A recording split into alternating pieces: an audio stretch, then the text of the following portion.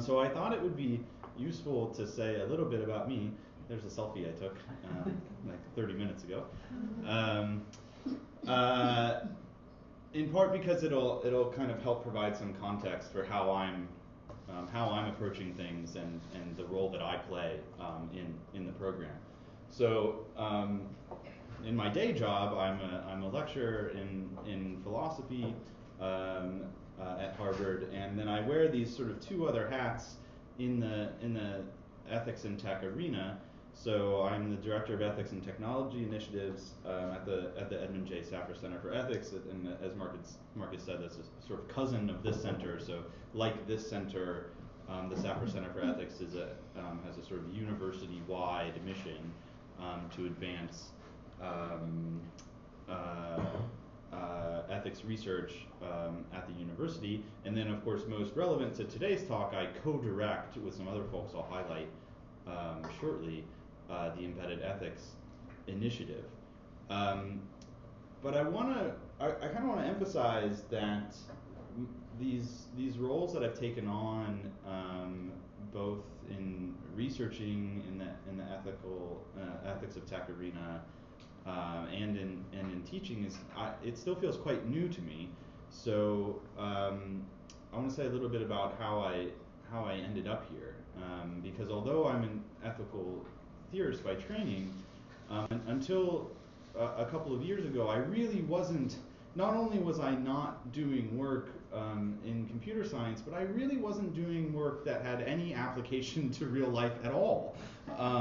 So I was one of these people who spent time thinking about issues in meta-ethics. If that doesn't mean anything to you, that's okay.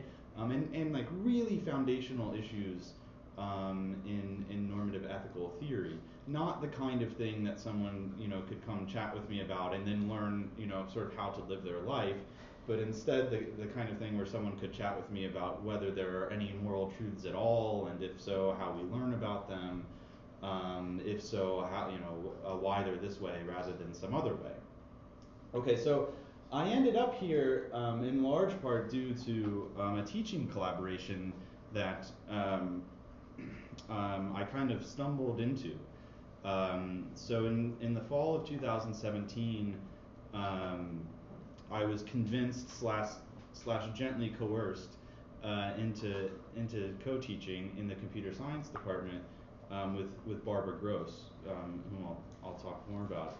So Barbara, much to her credit, had recognized a sort of urgent need to introduce some ethical content into her own teaching in computer science, and somewhat unusually, at least in my experience, had a pretty good idea of what philosophy as a discipline could bring to that endeavor.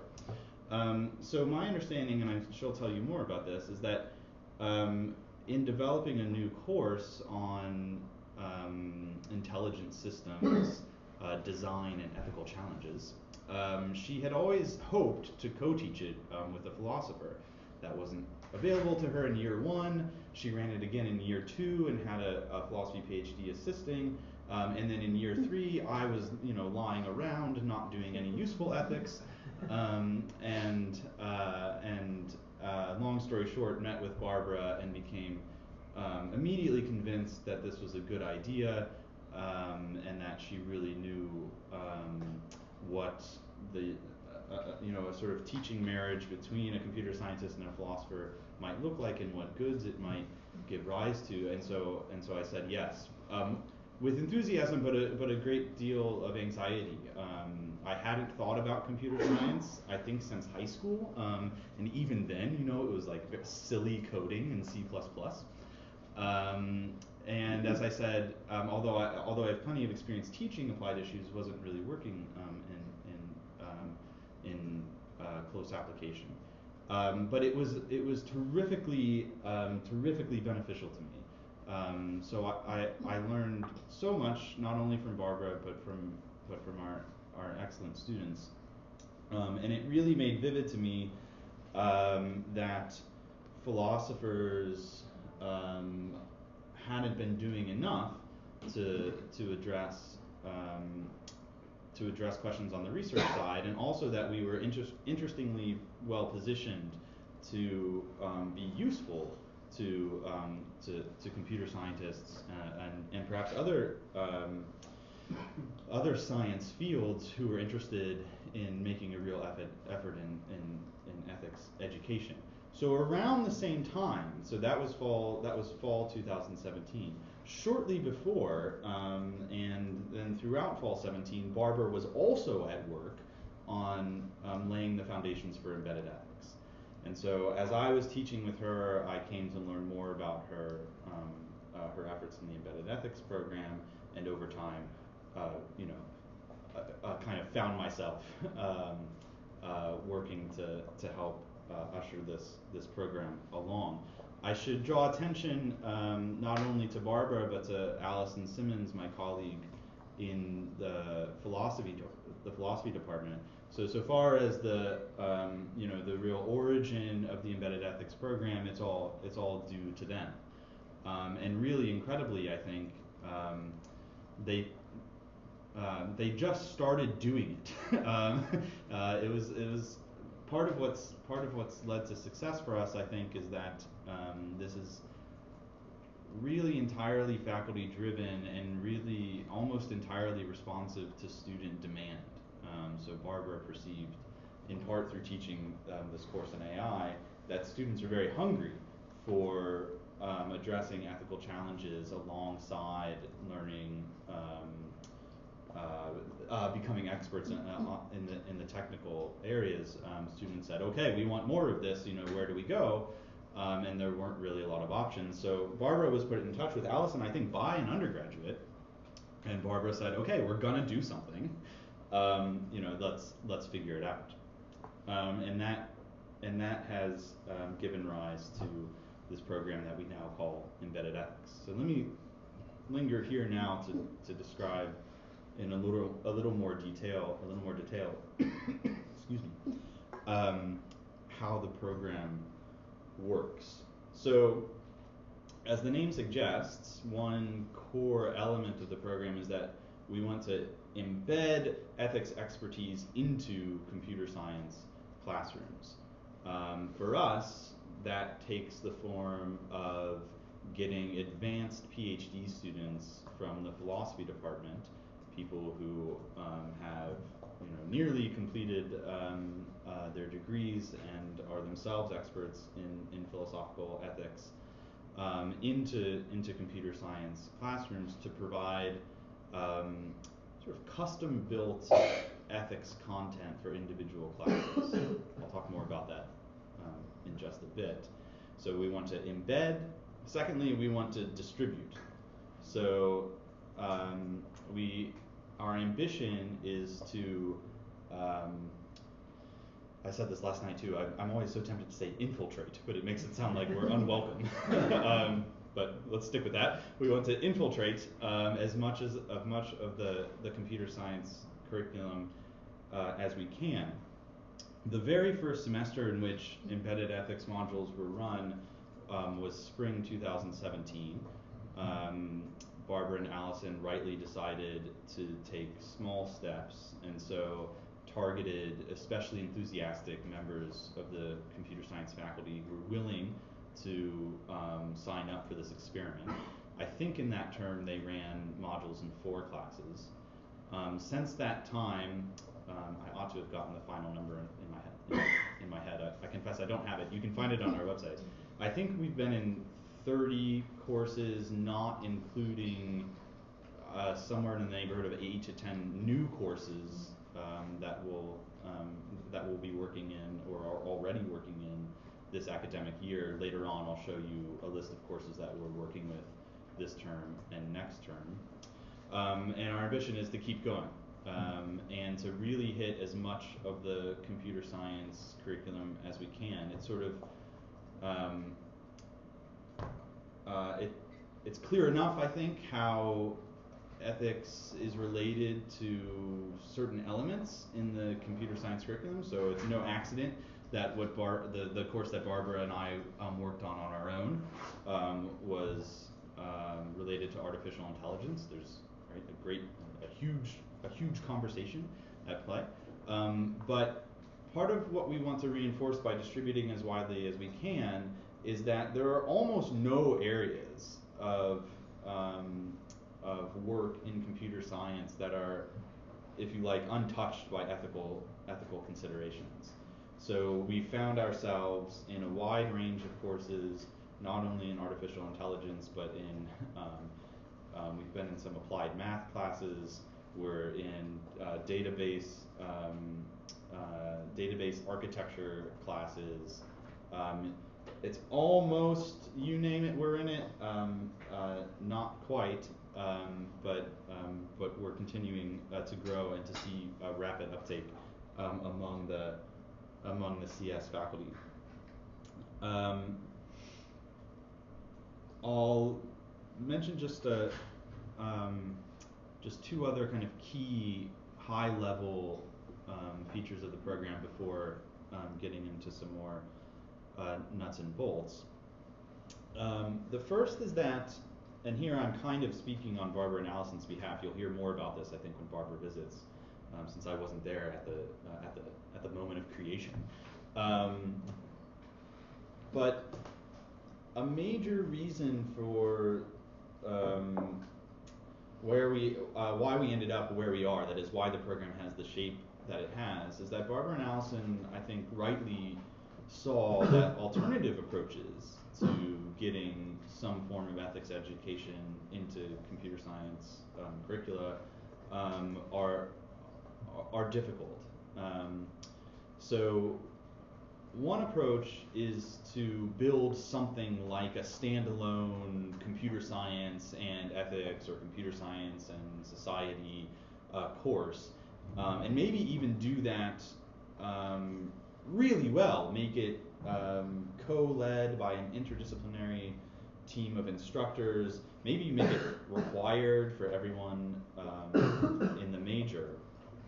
And I want to say, I'm about to mention a challenge for this and for another approach, but again, we don't think that we have kind of a silver bullet here, or that, or even that approaches that don't really look like ours at all might not be best suited for other kinds of institutions. But so you really should take all of this merely to be kind of an explanation. So one thing that we're concerned with that kind of approach is that it sort of removes ethics away from what students are inclined to think of as the core of the CS curriculum. So we develop this standalone class, you go and you do your ethics, but that's done now, and now you go back and you work on algorithmic design, or you work on database architecture, or whatever it is. So maybe you do the ethics first, and then you go off and do the technical stuff, or you do the technical stuff, and then at the end you say, here's this capstone ethics thing, which sort of suggests that you ought to have been thinking about it all along, but we weren't doing anything to encourage it. So we want to avoid sending that signal. A second approach that faces a significant set of challenges is an approach whereby we train computer science faculty to themselves feel comfortable delivering sort of the ethics content themselves. And for those of you familiar with the sort of ethics education literature, we can go and learn about programs that have tried just this. But right away, you can identify some hurdles, right? Someone has to provide the training. CS faculty have to be convinced that it's a good thing. They have to have time to do it, and of course there are ways to incentivize these kinds of things. But if you recall, part of what Barbara had in mind is that there was an urgent demand that she wanted to meet more or less immediately, and again she'll say more about this, but I think recognized some anxiety among her colleagues at the prospect of themselves having to do this, right? I mean, I would be quite anxious if I had to deliver technical content in my introduction to in my introduction to ethics classes, and that's because I have no training. I don't know how to do that. And even if I had, a nice few weeks in the summer, I think I would still, come away feeling quite nervous.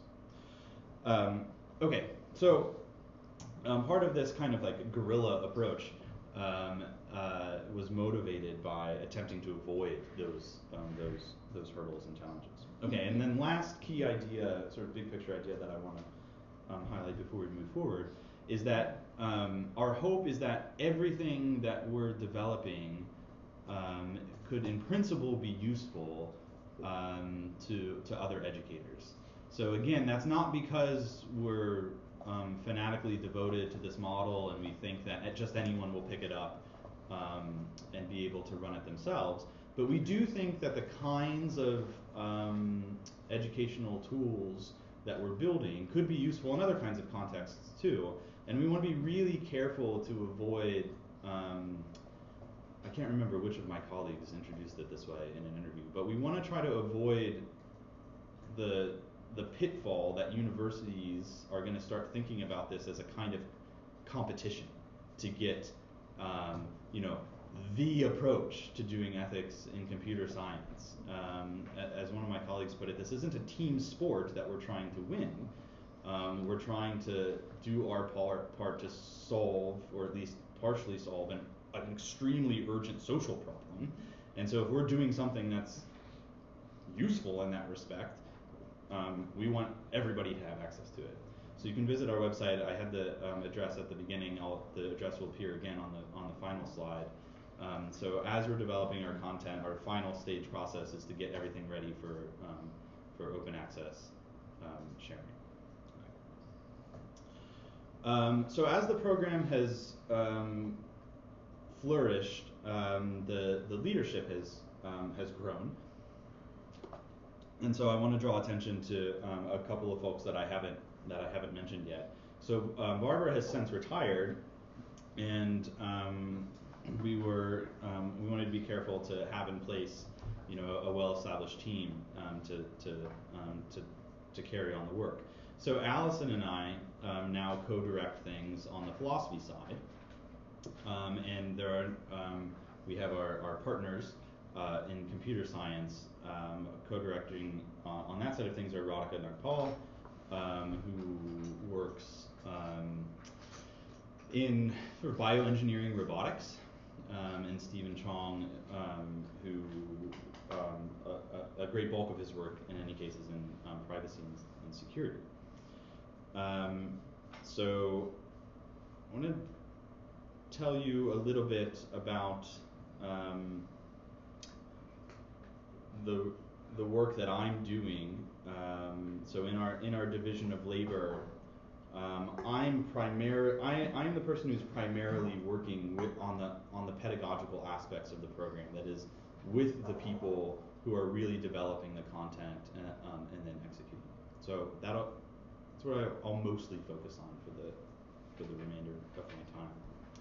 So as I said, the way we proceed is to recruit advanced philosophy PhD students, and then we pair them with computer science course heads who volunteer. They just opt in, sometimes with a little prodding from Steve, but usually with not much prodding at all. And the philosophy postdoc is responsible, graduate fellow, as we call him, is responsible for meeting with the course head, discussing with them how they envision some ethical content fitting into their course, and then the philosophy graduate fellows develop the ethical modules in collaboration among themselves, and then with myself, 2 philosophy postdocs and 2 CS postdocs in a weekly meeting of what we call the teaching lab. So this is a 2-hour meeting that's dedicated almost entirely to workshopping the developing modules. I'll talk a little bit more in a moment about what that looks like.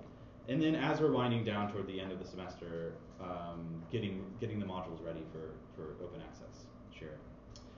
So in the typical course of things, a philosophy graduate fellow is assigned to either 3 or 4 CS courses in a term. So because they're developing content that will span 1 or 2 class meetings in a CS course, we can send them to multiple interested parties. This year, the introduction of the CS postdocs is new. So here's something that again came up last night during Q&A. This year, we're lucky to be the recipients of a grant administered by the Mozilla Foundation. This is through what was called the Responsible Computer Science Challenge.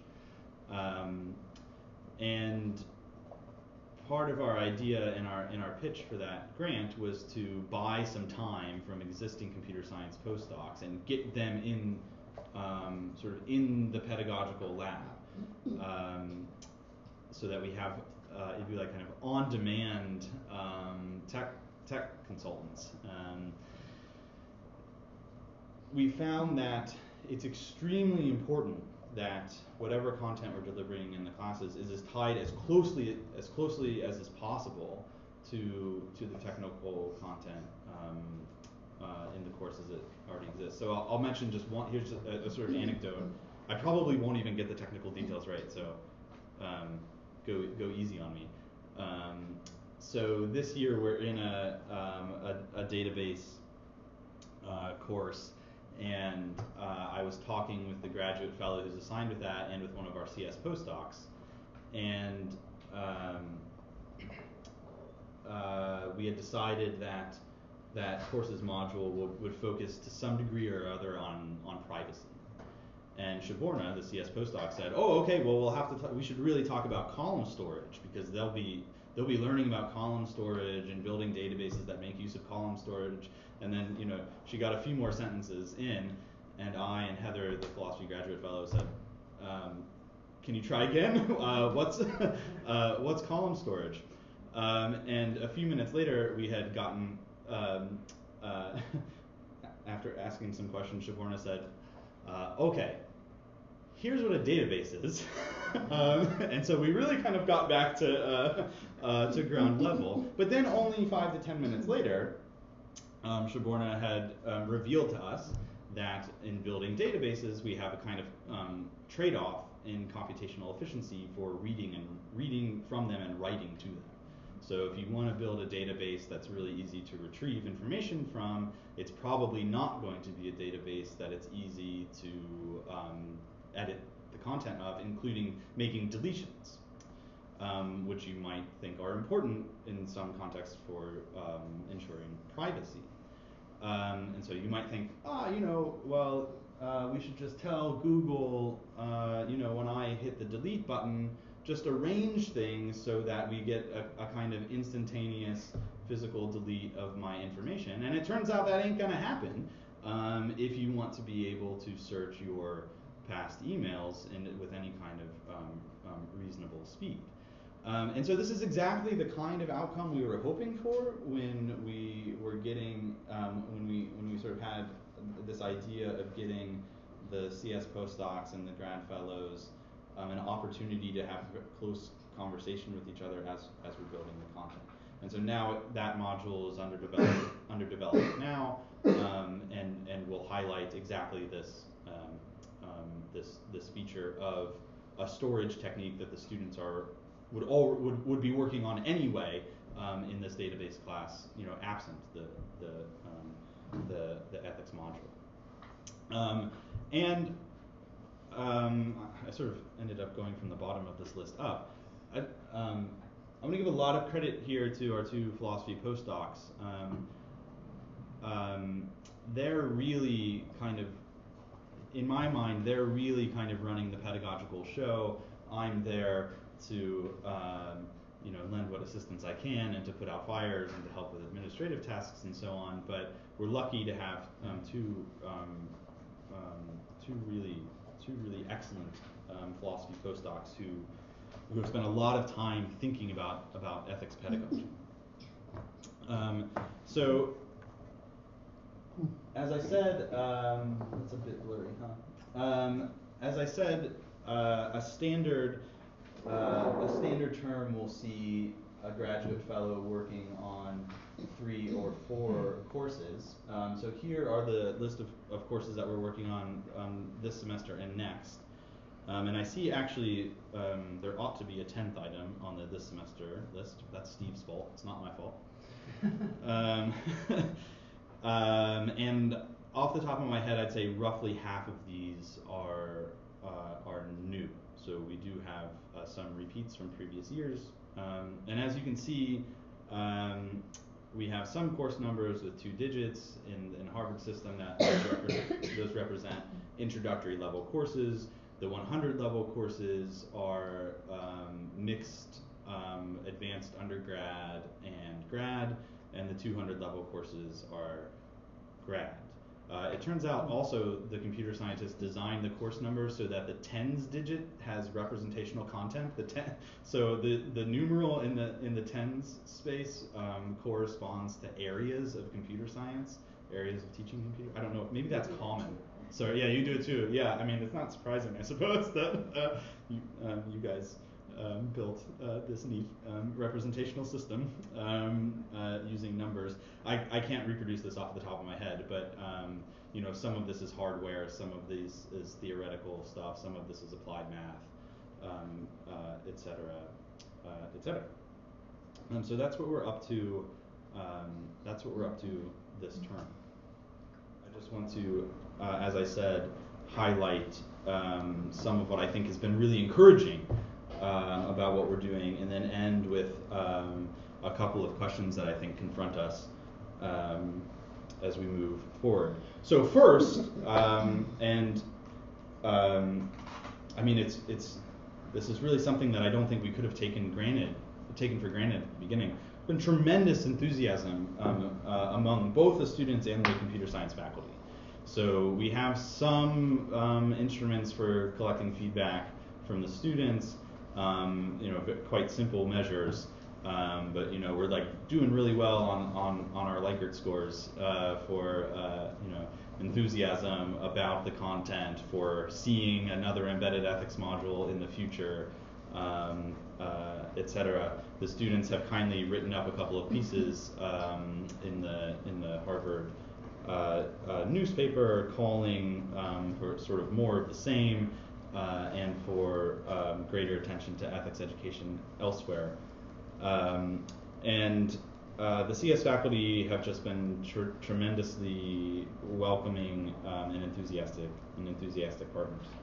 I mentioned earlier the Responsible Computer Science Challenge. One thing that was sort of exciting as we learned more about that challenge after we had been announced as one of the winners, is that we learned that some of the folks who also won had made explicit reference to our program in their own applications and said, you know, we'd like to try something like that. And so we have at least some evidence. I mean, that's you know, not overwhelming evidence, but great some evidence that it's an attractive enough idea to other people working in this pedagogical space that they might like to try it themselves. And we have even more evidence that there are other academic units internal to Harvard that would also like to try their hand at something like this approach. So it's probably I don't know, I suppose to protect their privacy, I'll not name them since we're in sort of the early stages of figuring out how this might work. But you know, more than a few other academic units have approached us and said, that looks neat. Can we try something as well? And then the last kind of exciting bit I'll mention is that the collaboration, while it is straightforwardly a teaching collaboration, has also given rise to some research output. So as in my own experience in teaching with Barbara, some of our PhD students have, while developing their modules, thought, you know what, I actually really have something that I'd like to say about fairness and bias in machine learning, or something to say about privacy as it's understood in this engineering setting. And again, as we said last night, I think that's it's much to philosophy's credit if we get more of that happening. There's not enough of it happening, and there's not enough of it happening in close conversation with technical experts. Okay, so a couple challenges that that are on my mind anyway. Here, I suppose I'm speaking mostly for myself, and not for my colleagues. So while the prospect of expansion, both outside of Harvard and within it, is exciting, it also confronts us with some real challenges. So in my list of the regular attendees of the teaching lab, we see some real human capital there, right? There's a philosophy faculty member, we've got postdocs from multiple disciplines, we've got PhD students who would otherwise be doing other kinds of teaching duties, now dedicating their time here. So when departments X, Y, and Z approach us and say, can we try something like this too? We're not in a position to say, yes, we have 12 other advanced PhD students waiting in the wings to assist you in developing content. So one thing we're trying to think about carefully is what would it look like to build out sort of the human capacity that would be required to do this at a larger scale. Similarly, for departments beyond Harvard, they'll have to think to themselves, what would it take for me in my institution with my barriers and opportunities to realize something like this vision. And then lastly, something that's been much on my mind, and this is the idea that I thought was at least adjacent to the question earlier, is the question of evaluation. So we are optimistic that embedding and distributing will pay dividends over the long term, but this is at least so far as we know, it's not exactly novel, but it's a quite unusual pedagogical approach, and we don't have good existing evaluative and assessment tools to measure success. As I said, we built some ourselves. We consider those kind of our first steps. But one thing we'd really like to do is to be in a position where we can get some assessment scientists to really sit down with us and craft sort of custom material. We need to sort of figure out what would it take to know whether this is making a difference, and then we need to start measuring it in that way. And I think that goes, by the way, for other kinds of pedagogical interventions in this space too. I gave you some reasons to be skeptical of the build a standalone class and then do it, but that's it's at least in part an empirical hypothesis. Maybe it turns out that that approach really does work, but first we have to figure out what it would look like to know whether it's working, and then we have to go and we have to find out. So those are two challenges that are much in my mind.